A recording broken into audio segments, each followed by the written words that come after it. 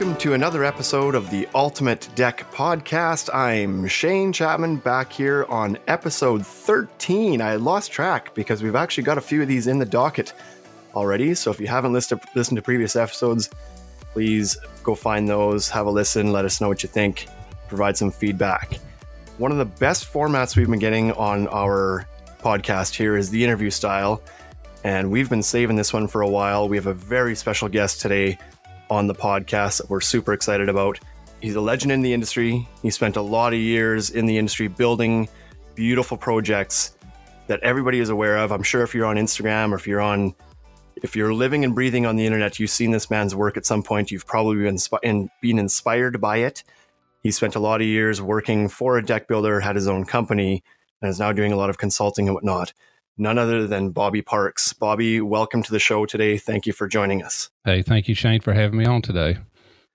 Perfect. So I know that there's a lot of people excited to hear from you. So I trust that this is going to go super smoothly, and you don't worry about what you say because people are going to eat it up no matter what. So first of all, why don't you tell us a little bit about Bobby Parks, the man, who you are, your family life. Tell us a little bit about the man behind the hair. Well, first of all, thank you for all the kind words. You're probably overselling me here, but I'm just a simple guy who's really tried to carve out a living in the construction and remodeling and building industry, and just come from a smaller town in Columbus, Georgia. It's located kind of on the Alabama-Georgia border, if you were ever to look at a map, towards central Georgia. Just had a simple upbringing, played Little League, did all the things that most kids would have done during my time and era. It's pretty simple, really.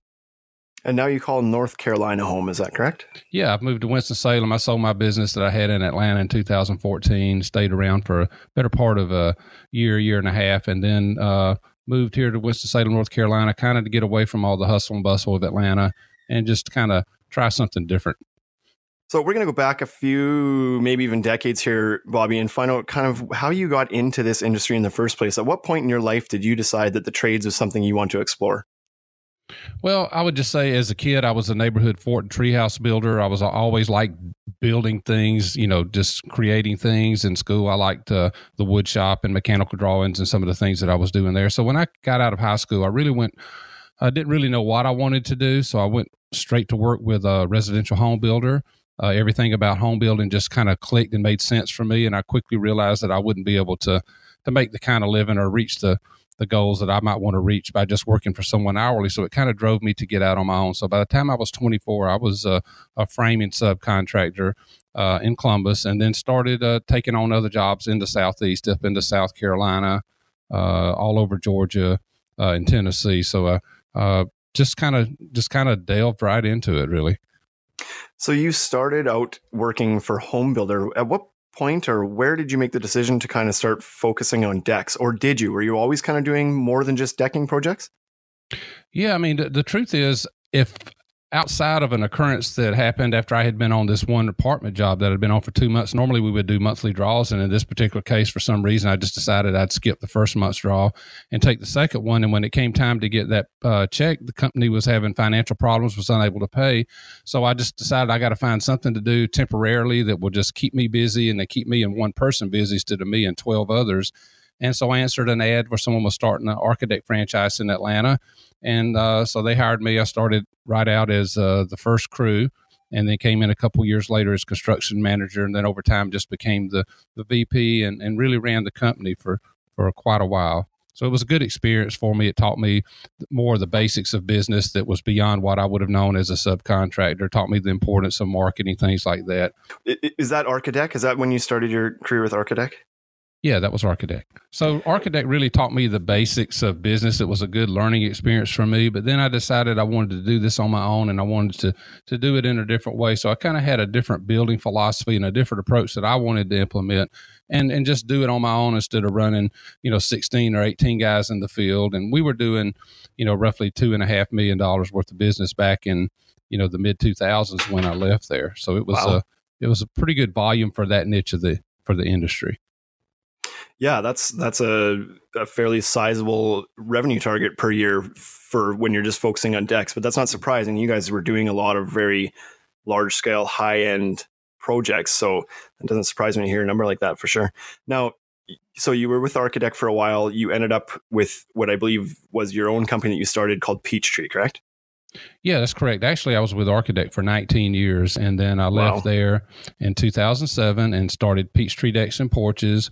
And I had a whole different building philosophy. In the Southeast, most projects that are built down here were out of pressure-treated pine. So any porch or deck you had was kind of that raw wood stain type of finish. And I really wanted to take a different approach. One, I did not want to build with pressure-treated, which was kind of unheard of in the Southeastern market. And I really wanted to focus on the higher end and take the approach that you would take if you're working on the front of any house. If you're doing something in the front, it's got to look like it belongs architecturally. It's got to blend. And I really wanted to take that approach and take it to the back of the house and then combine products that I really believe would perform, that would really reflect well on me. And that's kind of the image I wanted to create, the reputation I wanted to create in a market, and then leverage off that in a way that would allow me to charge a premium and focus on the higher end market, which was maybe not that it wasn't competitive, but maybe less competitive than the simple projects that pretty much anybody could do. Right. So you mentioned you wanted to get away from using kind of the simple pressure treated products and use things that were going to last. What do you mind mentioning to us what those products were, what brands of decking you were using, or at least types? Well, when I started Peachtree, I decided more pressure-treated decks and no more projects out of the older generation composite decking products. I just had no confidence in them anymore, had experiences with them in the past. So I used what would have been the early line of ProCell and Brazilian hardwoods. That was pretty much what our offerings were up until the point that the capstock decking showed up, which was probably, I don't know if it was probably around 2009, maybe late 2008. And then we kind of jumped away from the PVC line and started going with more of the capstock products, 2 or 3 different manufacturers over the course of time that we were using. Was there something you liked or preferred about the capstock products versus the PVC products? Well, the capstock products, when they first came out, and even today, just had a more realistic, more natural looking finish than the PVC line of decking that we were using at the time, which, if you remember the ProCell line, which became the AZEK decking, it was, just a kind of a pastel type of coloring, whereas the capstocks that came out had that more of a realistic wood finish that would resist color fade, more scratch resistant, just a much better performer than the old generation product. And we just kind of like the way that the composite core products walked. It kind of comes down to a matter of preferences. There was PVC lines that came out with more of the realistic finish, obviously, after that as well. But once those came onto the market, the PVC went away, and then the hardwoods just kind of slowly went away. Yeah, they've both evolved quite drastically over the last 10 or 15 years to the point where they're almost indistinguishable to the person who doesn't know them inside and out, doesn't know to look what's inside them. The look of them have both become very realistic and beautiful. So they share a lot of the same benefits nowadays. Now, you said in 2014 you decided to sell Peachtree. What was behind that decision? Talk us through that a little bit. Well, when I started Peachtree, I kind of had some goals that I wanted to reach. I wanted to see if my business plan and business model would work. But I knew I didn't want to stay in the building side of it forever. And so I really was targeting more of the 2016 time period to try to get the company ready to sell and look at, what the options might be in that regard. But I ended up crossing paths with someone in 2014 that just through a conversation just became a discussion about selling the company, and this individual was interested in moving to Atlanta and getting into the market. And so as a result of that conversation, I ended up offering to sell the company. He accepted, and then I transitioned out over, again, a year to 18 months. But so it really wasn't, I wasn't intending to sell at that time period. It just kind of worked out that way. Right. And at that time, was it hard for you to kind of let go of something that you had built? This is a successful business that you would put a lot of your heart into. Was it hard to let that go? Well, it's funny you say that. It kind of was. I mean, it's kind of like you've built this and you've created this brand and this reputation and this image in the market, and you just hope that when you hand it off, that you're handing it off to someone that will really take care of it. So yeah, it was maybe a little harder than I thought, and at the same time, I wanted to be away from it, although I had been in this business for a long time. You kind of wear down after a while dealing with the day-to-day activities that comes with operating a business at the level we were doing it and dealing with the customers. Over a 30-year period, it kind of wears you out a little bit. So I don't regret it. I don't really miss anything other than maybe the creativity side where I'm actually, designing and delivering projects. Some of those parts I miss, but other than that, I really don't. Yeah, I think a lot of guys can probably relate to what you just said in the fact, on a variety of levels, the level of effort, the wear and tear on your body over time, but especially the letting go part, because for a lot of guys, this is their passion that they've turned into a business. It was a passion first. They're very, they've poured their heart and soul into it for years and years and years. And and a lot of guys have a hard enough time letting go of specific tasks on the job site, let alone the entire business. Right. So I think a lot of guys, if it came to a point where they needed to kind of change careers or change things a little bit, would probably have some emotional attachment to what they had built over and spent, a good chunk of their life building. So I think most people listening could probably understand that would be a bit of a roller coaster of emotions to try to let that go. Yeah, and for me, Shane, I really wasn't working within the crew. I had 2 crew leaders, 2 crews. We had 3 to 4 guys on each crew, so it was a big team effort, and I had a lot of talent in the field. So my designs and my projects that we were producing was really a team effort. So even though I wasn't hands on, it was still it was kind of your baby, so to speak. For sure. So I guess, just to kind of travel down this a little bit more, was there a point where you kind of decided to get off the tools and let somebody else kind of take over? And how did that work for you? I know that's a struggle that a lot of guys have, is that they're passionate, they're very, kind of OCD about how their projects are going. So they have a hard time letting go and letting somebody else kind of take the lead. How did you find those people, and what was that like for you?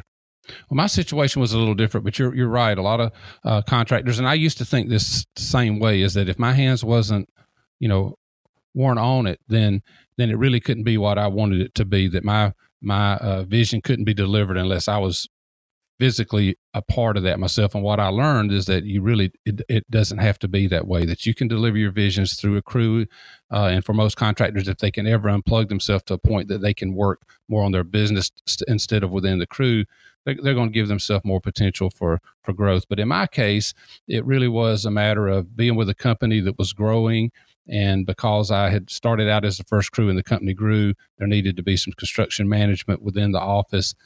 I just came out of the field into the office to do that. So it was a little different. So I really haven't worked in the field since 1991. Wow. If anybody wants to scale their business beyond a certain level, they're going to have to let go a little bit, right? And focus on the business and the business building. You can't, there's going to be a ceiling on how much work you can physically do with your own hands in a given year. So if anybody has the dream of building or scaling their business to the level that you did, you have to come to peace with that, find the right people to kind of take over the day-to-day tools aspect. And somebody needs to grow the business. And that's got to be the owner for the most part, because nobody's going to care about it as much as you do about your own business. No, you're absolutely right. I mean, there's the building side and the physical carpenter delivery side, which in a way to me is the easier part. I don't make light of it because quality, craftsmanship, and so on should be kind of the core of any business. But there's the business side, and sometimes I think contractors that focus too much on just that. Look, I have the ability to build, and I can do this. I'm going to be in business for myself. If they don't look at it like there's several spokes in the wheel, and if you don't have all those spokes in place, it's going to be a rough ride. So you have to pull yourself out of the business, or not the business, but the crew and the physical delivery every day, to a point that allows you to work on your business. And the more you can do that, the better balance you're going to have, probably more opportunity for profitability, and you just won't wear yourself out. There's not much potential for growth beyond a point when you keep yourself every day within a crew. Yeah, very good advice. Now, for a lot of people that are familiar with the industry and have spent some time looking at, kind of finding inspiration out there, you had a style that a lot of people could probably identify just by looking at it. I know myself personally, if I come across some pictures on the internet or something and I see there's often times that I can be like, that's a Bobby Parks job right there. You can just tell. It involved usually a lot of kind of the white, and this is kind of maybe a foreshadowing into our conversation later with what you're doing nowadays, but a lot of white trim work and moldings and whatnot, kind of bringing some of that interior style, the wainscoting, the trims, bringing that outside. How did that end up being your style? I feel like, and I don't know if this is fair to give you all the credit for this, but I feel like you were probably one of the first that really started to bring that to the mainstream outside. How did that happen? Well, I think a lot of us just like to build what we like, or at least we like to present and try to promote what we like. And coming out of a home building environment, I just liked certain types of trim. And I realized that I liked using PVC trim because it was something that would perform. And honestly, a lot of the white you see is an effort to match the trim colors of the houses we were on. It just seemed, for whatever reason, that a lot of the jobs we would do, their fascia, their soffit, their frieze boards, corner boards would be white. And so those were things that we would try to match up. It just kind of worked out, at least on the homes we were working, that was the color. But from a trim standpoint, I like the idea of a lot of intricate trim, things that really brought kind of a wow factor and some attention to the back of the house versus what maybe some of the simpler traditional stuff would have been. So, that was really kind of the thought behind it. And I looked at it from a business standpoint that the easier something is to do, the more people can do it, the less you can charge. But if you can stand out in a way that you're offering something that's a little more complicated, a little more intricate, a little more detailed, and you can cross paths with the right customer and market to find those people, then it gives you an opportunity to charge for what you're doing, because you can't, you don't just blow in and out of these types of jobs. It takes a certain amount of skill and talent and, really to deliver this.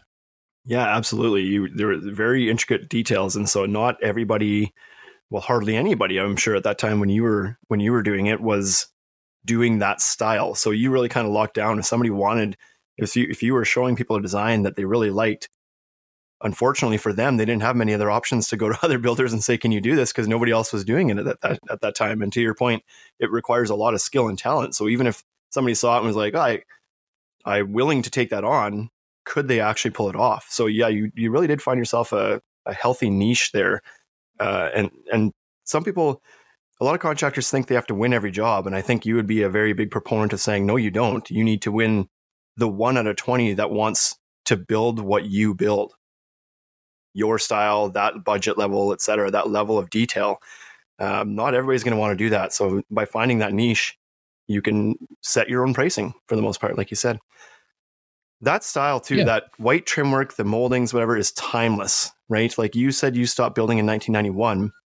So you were using that prior to that. That was nearly 30 years ago when you stopped building with that. No. I stopped. I wasn't working in the field in 91. Right. Sorry. I had started using and doing some of these details probably in the early 2000s, and it was kind of a small percentage of what we were offering when I was running the other company. And then when I started Peachtree, it was just going to be, this is what we offer. I see. And if like we really didn't want to offer a porch and give them an option to have wrap columns or not have wrap columns. If Peachtree was going to build it and our signature was going to be on it, these were the details which may be considered custom by many, but had become a standard for us. And right. I can't say for sure that no one was really using PVC trim and that sort of thing when I started using it, but I wasn't aware of anybody who was doing anything like that. And I had to kind of make special arrangements early on just to get the product in. Right. But it was a way to kind of, I looked at it too. Like I never looked at it, what is the trend in our market? What's popular and what needs to do. I kind of looked at it more like what's not being done and what could we do? What gives us an opportunity to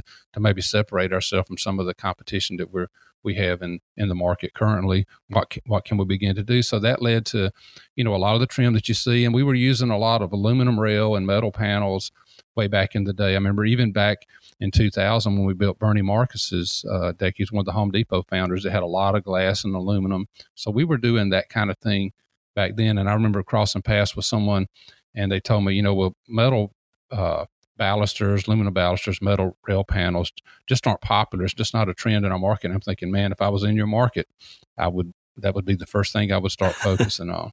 I like that you had a certain style and level of quality that you weren't willing to negotiate on. To your like wrapping columns or posts or whatever, like that was your style. If you were going to build a deck with Peachtree, you were going to get that. I think some guys are scared to commit to that and they give the customer too many options sometimes. Certainly want to give them some options, but I think having your kind of trademark items that you're not willing to sway from, I think gives you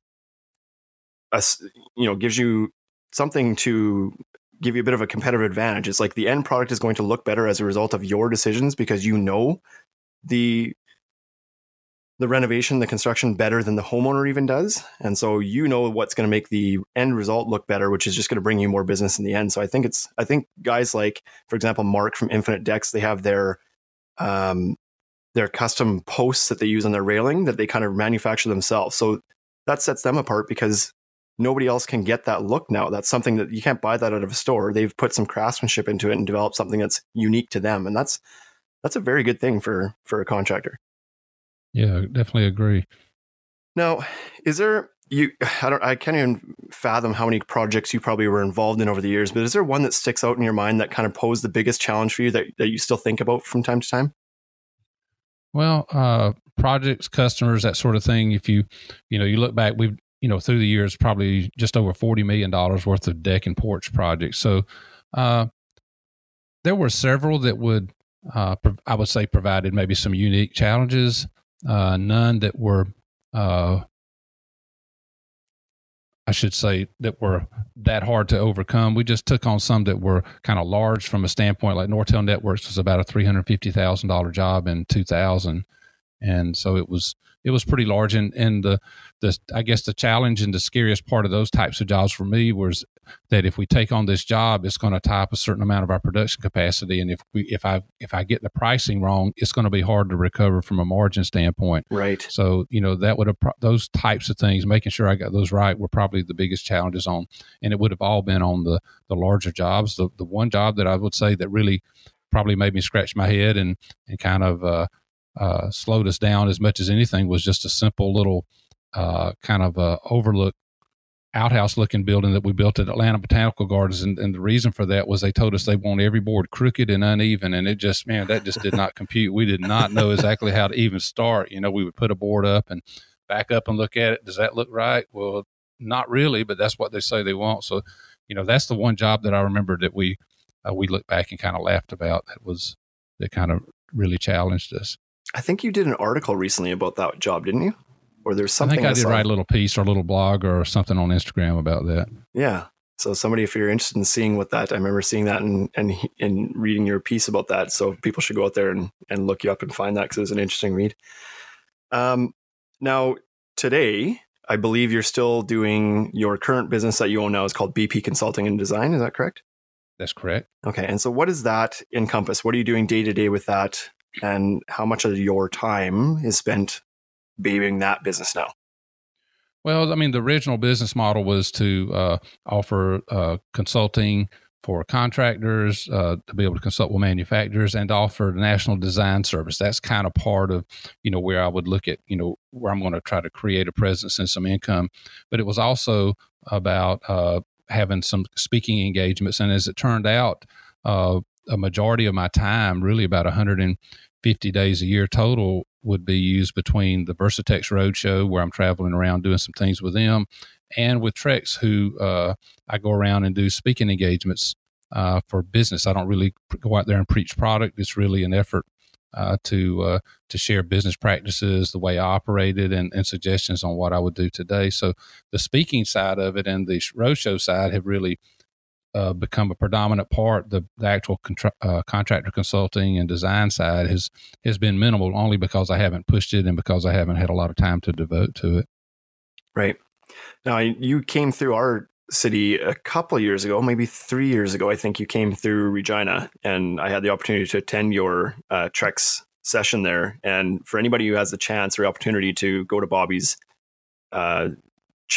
talks that he's doing with Trex or Versatex, I think it's a great opportunity to kind of sit in and learn from a guy who's got a lot of valuable information to share. So if you have that opportunity in your city, make sure you check into it. For those people that are passionate about this industry, who want to make a name for themselves, we touched on this a little bit about differentiating yourself, but do you have any more advice for those people that are maybe just starting out and they think they're passionate about decking, but they're just not sure how to build themselves or how to choose a niche, how to kind of grow their business? Do you have any additional advice for them?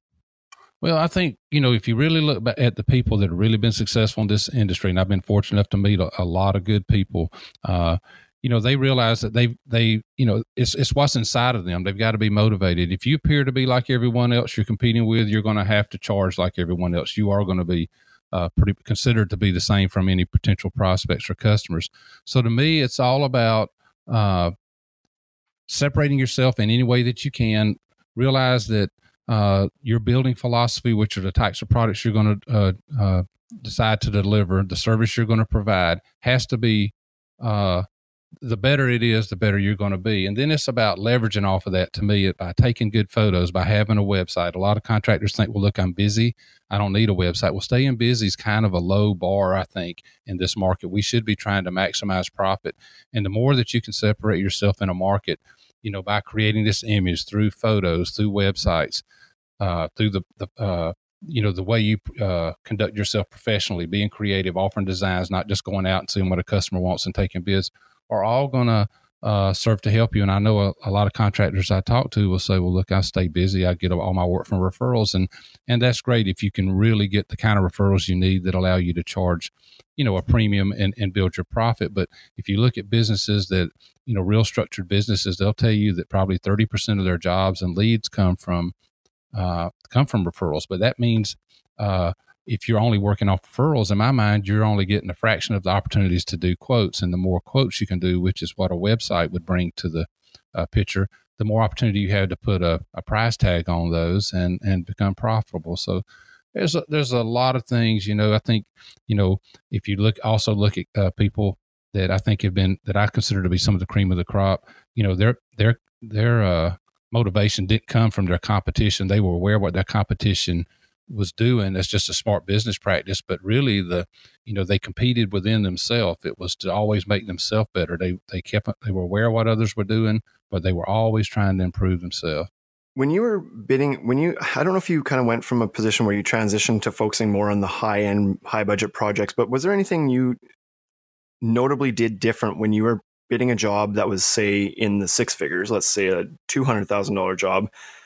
What were the things that you did special for those jobs that you wouldn't have done for maybe a $20,000 job?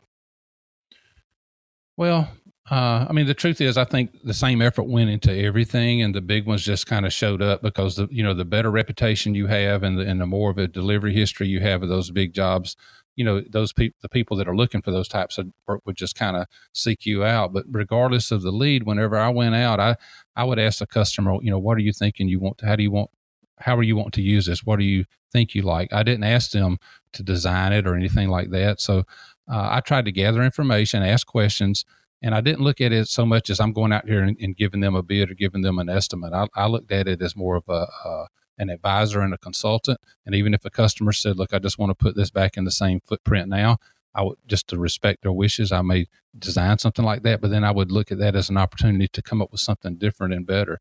So it was basically, to me, it was always a matter of whenever I went out, just to practice the basics of professionalism, to try to connect with these customers, create comfort levels as best I could, show that we were competent, leverage off the photos, all the things that it would take to have the credibility that the quality is going to be there, and then try to be as creative and come up with different ideas maybe than some of the people that I competed with. And then just, kind of went through a simple but professional process with them that at the end of the day, they were willing to pay more because they knew I had this delivery history of big jobs. I could show them that through those photos, through the website. It gave them this comfort level that they were willing to spend more money than maybe someone else that was competing with me that was offering at a lesser price. Right. Great advice. Now, are there things happening in the industry right now as far as trends that you really think, boy, that's something I wish I would, like when I was back building, I wish I had a chance to do some of this kind of stuff. I'm not sure I'm not really thinking of anything specific, but I know you guys, there's some trends happening right now that a lot of guys are starting to get into the hardscape game with the deck. So they're taking care of the entire backyards, of course, curving decks, which is something you've built curved decks in your past, but that's becoming more of a thing as well. Outdoor kitchens, that kind of stuff. What are your favorite trends that are happening in the industry right now? Well, the ones you just named are the ones that I look at. I mean, you look at a lot of people are doing the borders. A lot of people are doing radiuses and bending deck boards. We had offered the whole time I was once I started Peachtree, kind of a certain amount of outdoor living products, which would have included flagstone and stamped concrete, fire pits. Not everything. We wouldn't do water features, but we did realize that most customers, especially once you start going towards the higher end projects, don't want to deal with a lot of different people. They want they want to work with one person they feel like can coordinate and kind of oversee that particular job. So we didn't do a lot of bending. We played around with it really going back to 2000, but no, those, I think the trends are just what you said. More, as a contractor, if you can offer more of a wider range of products from an outdoor living standpoint, you're gonna have more success most likely than just being pinned down to just a deck project. If you can bend and curve, you're gonna do better. Just because in some markets, not many people do that, and it's kind of a quick and easy way to separate yourself from some people you compete with. So, I think the different colored inlays, all the things to do, and I think adds a lot of look. It's kind of inspiring to see. I think, places like Instagram for me has been good because it just shows me there's a lot of young people that are participating. And I think it even serves in a way to inspire others to get into the industry because they see this looks like fun. These people are proud of this. This is really to a large extent artwork. So I think, it's good for the industry in that regard. Yeah. We mentioned before that you are now in somewhat of a formal relationship now with Trex and Versatex, kind of on the road, representing those brands. How did that come to be? I know you mentioned earlier that's kind of what you do now with BP Consulting, but how did those relationships form? And are there any other brands that you're currently doing something like that with? Yeah. Well, I've had a relationship with Trex and Versatex for quite some time.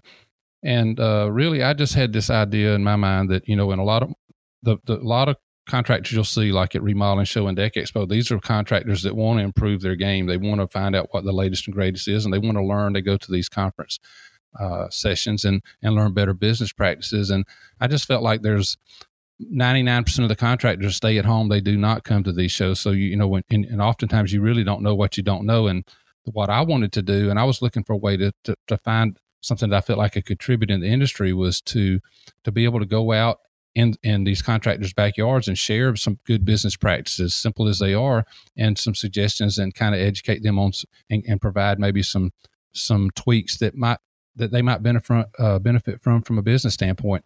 And Trex understood that, and Trex really takes seriously their contractor development program. So they're trying to look at ways to help their contractors be better and not just discuss and provide product all the time. And Versatex was the same way. So, and as far as matching up with Trex, I knew the people behind the scenes. It's an impressive group of people, from the top all the way down. If you look at all their reps, they're all professionals. They're all knowledgeable. They're all a first class group, and they're leaders in the industry. So that's who I wanted to be matched up with. And with Versatex, it was kind of the same way. In fact, Rick Capers there, early on, saw that there was some opportunity there that we could do just what I wanted to do. So we had some discussions, and that led to doing some of the speaking events, but it also ended up leading to the road show.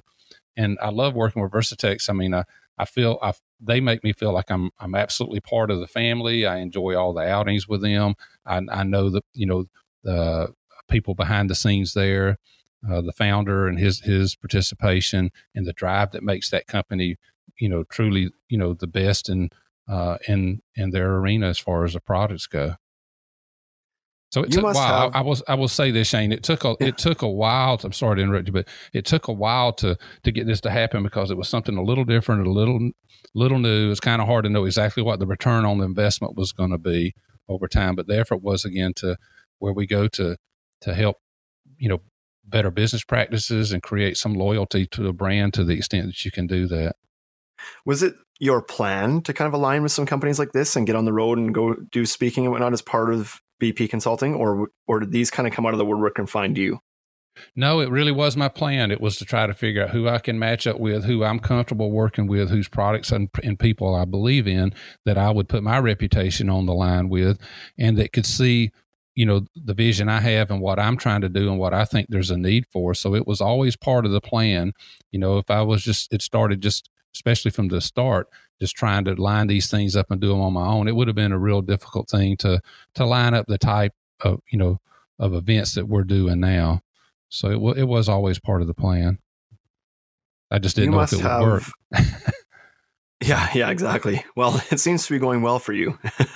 I was going to say, you must have a large Marriott's rewards points, or whichever hotel chain that you're with, You must have a pretty sizable loyalty rewards program because you're on the road a lot, right? How many days a year are you out traveling with these companies?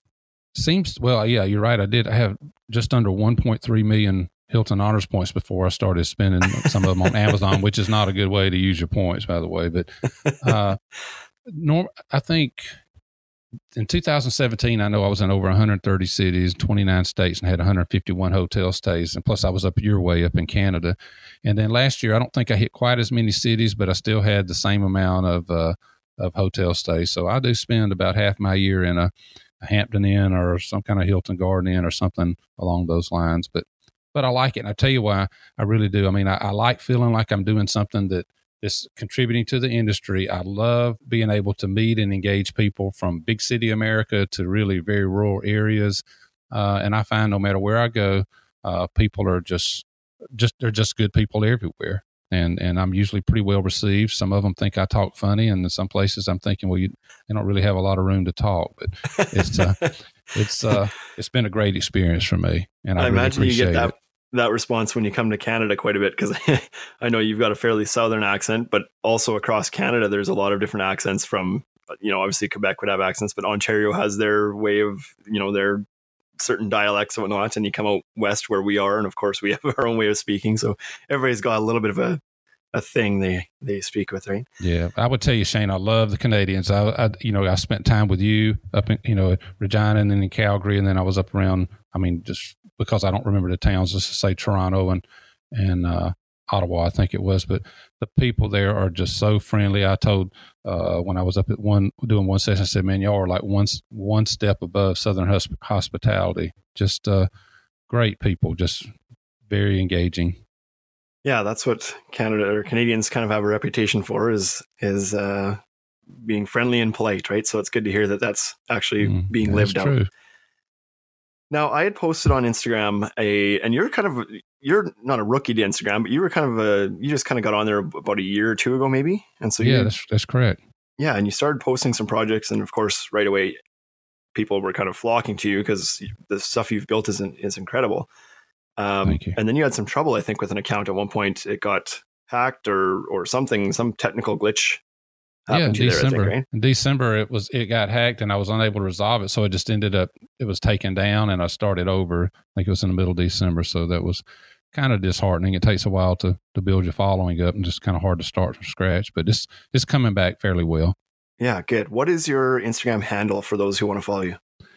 Bobby Parks 007. It's not that I'm any kind of secret agent or anything like that. It's just that I started out with, I think I had to add something to my name. 07 originally was because that's when I started Peachtree, but then just because I had to restart it, I just added the 0. So Bobby Parks 007. Sure. So that's a easy one to remember and follow. Now, I had posted a story on Instagram looking for a couple of questions from people that they may want to ask you. I didn't say that you were going to be on the podcast, but I'm sure people have put two and two together. But I'm going to read you those questions now. There's only a couple. They're not hard. Okay, good. The first question was, when are you coming back to Greensboro, North Carolina? Well, I live in Winston-Salem, so I'm not far away from Greensboro, but I'm not really sure what the locations will be for the road show. I know it starts in April 17th. We usually start in North Carolina and work around to the South Carolina and Georgia coast, and then down into Florida. But I will post as soon as I know if we're going to be in Greensboro for any reason. There you go. So that question was from Bella. I'm not sure how you say it. Bella Land Renovations. So watch Bobby's account. He'll post if he's ever back there. Wade Laurent, who is actually my business partner, but he was away on holidays. He didn't know I was actually doing this podcast with you. I didn't break the great news to him that we had kind of landed you for one of the shows, but his question was actually earlier. I had asked it, and it was, what was the hardest job you worked on and customers? So you kind of answered that one already, so we'll let that one go. But just to give him a shout out, that he did get a question in there. Night Carpentry asked, how do you maintain that flow? I believe he's referring to your hair. Oh, well, I don't know. As long as I can remember, I just, in my younger days, I guess I was just somewhat rebellious, and my hair was a lot longer than it is now. But I've just, whatever you got, you kind of have to use. I didn't mind being different. I mean, in some ways, earlier days, especially having a ponytail, that sort of thing, probably created additional challenges depending on how some people perceived you that Sure. probably could have done without, but I always seem to like to have that extra challenge. So I try to keep it managed and not too far out of control and presentable, but it is what it is. You're missing out on a perfect potential sponsorship here with, Pert Plus or something. Calling out some brands and see if you can get some hair care products. Maybe I need to work on that side. There you go. But if you're a little different in some ways, not that I'm saying this is the way to try to separate yourself and be different, people you kind of stand out a little bit, good or bad, You know what? That's absolutely true. When it's kind of a thing in personal branding, as somebody's trying to personally brand themselves. It's recommended to also have something that makes you stand out, whether it's, some guys wear sunglasses all the time, or they wear their hat a certain way, or they cut their hair a certain way, whatever, just something to make you more memorable than the million other people out there that are trying to be a personal brand and whatever, right? So you're known for your hairstyle, and so that works for you for sure. Now, the last question was from Donegan Decking, and he's from Australia. So he asked, when are you finally coming down under? I would love to visit him. I'd love to visit Australia. And New Zealand. I'd love to go to all those places. I've got some friends over there. So I just got to find, maybe I got to talk to Trex or Versatex and see if they don't think they need to send me on a mission over there. But the answer is I don't know, but I would love the opportunity. There you go. So Bruce, Donegan Decking, if you have a bed and you want to pay for Bobby's flight, it sounds like he would be interested in coming. Yeah. Now, what does the future look like for Bobby Parks? Bobby, this has been great kind of talking through your past and how you got to where you are and kind of what you're doing now. But what are the ambitions and goals that lie ahead for you? Well, I do try to look 2 or 3 years ahead, try to plan ahead and see, where I can be and how it can work. My hope is that I'll continue to do some of the things I'm doing now, the speaking side and the roadshow. I know the roadshow will go on for quite a while. There's, I don't know, when that would end, but my understanding is we're going to continue to do this for some time to come, and I hope to be able to do more contractor consulting. I have some programs in place for that where I feel like I can do some coaching and help some contractors, regardless of what stage or phase or profile they may be from a contractor standpoint. I feel like I've got some things that may be beneficial there, and I really want to open up more on the national design side too, where I'm providing designs and consultations to homeowners, regardless of where their locations are, that may give them a good design to present to a contractor in their market, and that they can move forward with the project. This week is the International Builder Show in Las Vegas. You will be there. This podcast will get posted just at the start of the week, so people that are listening to this may have a chance to meet up with you. Are you going to be kind of stationed somewhere at the show that people can find you? Yeah, I'll be working in the Trex booth all 3 days of the IBS show, so would love to meet anybody that would come by. And to me, these shows have become somewhat of a reunion anyway, and that I get to see and meet a lot of the friends that I've made through the years, and meet new people all the time. So it's really a fun time for me. So I would love to, anybody that can come by the Trex booth, please come and see me. That should be easy enough to find. Trex always has a fantastic big display at these shows, so it should be easy enough to find. Now, I didn't brief you on this question, so this is a little bit off the cuff here, but now that you're on Instagram, are there some, let's say maybe 3 to 5 accounts that you're following that you think these guys are they're doing it the way I would have done it if I was still building? They're putting out some great product, great quality. They're marketing themselves correctly. Is there somebody that kind of comes to mind, or a few guys that come to mind? Well, I've got so many friends out there. I hate to not mention anybody, but there's so many good ones. But if you look at people, I mean, Jason Varney, he's doing all the boathouses, and Jason Russell or Dr. Decks, and Market Infinite Decks, and there's some of the New Jersey guys that, I mean, there's actually builders once you start looking into this all over the country that do some amazing things. There's even one company that nobody probably even in the deck industry knows that much about, because I'm not sure how involved they are, and it's just called Mom and Pop's Outdoor Living, and it's they create a lot of massive, wonderful types of deck, hardscape, porch combination type of projects. So there's really it's kind of endless. It is. Yeah. We talk about this a lot, that the Instagram community is growing, but that the majority of these fantastic contractors aren't on there still, right? Like, we see guys that are putting out the level of craftsmanship and quality like the guys you just mentioned. And for every one of those that you see on Instagram, there's 10 more out there that haven't found their way to social media yet. So if you do a little digging, there's a lot of amazing stuff being built out there now, and people are willing to spend the money in their backyards now. So it's just kind of fostering that even more. Yeah, so it's quite awesome. I love these shows, the IBS, the Deck Expo shows put on by NADRA. These little events that kind of bring these people together and kind of foster that community, I think are unbelievable. It's probably the main reason why we attend these shows, to be honest. There is some benefit there from finding new products or, that kind of stuff too. But the getting together with guys like yourself or the same kind of network of people that show up at these shows all the time, it's that chance to kind of get together, have some camaraderie, share some stories, share some laughs, share some ideas and tips and tricks is just something you can't get by staying at home, right? No, you're absolutely right. And then look, just to back up, there's one other company that I actually do think is one of the best out there, and that would be Deck South, just because they do a lot of the types of jobs that I used to do, and I think they've even taken it to another level. And from a scale standpoint, they just do some amazing jobs that go beyond just any kind of deck building. It gets into real serious structural stuff. So I couldn't agree with you more. I was going to mention them when you were kind of going through your list there, and part of that reason was because so I didn't know about them prior to a couple of years ago. I actually a couple of years ago, when I was still building, decided to enter some project into the NADRA Deck Awards, and was lucky enough to win a couple of awards at that show. And I remember being at that show, and as the screen has all this kind of entries scrolling through all the projects that people have entered, this one kept coming up, and I kept seeing it. And I said to Wade, I was like, holy smokes, did you see that one job up there? Like, who the hell is that? Like, who built that thing? I've not seen that project before. And it turns out it was Deck South. Yeah. And then I kind of, once I found out who it was, looked it up a little bit and saw their other projects. And I'm like, this is unbelievable. And you couldn't have a more modest and genuine person that's running that company too, right? So it's just it's like yourself, Bobby, somebody who's very genuine, willing to talk to anybody, super modest, but is putting out this incredible art.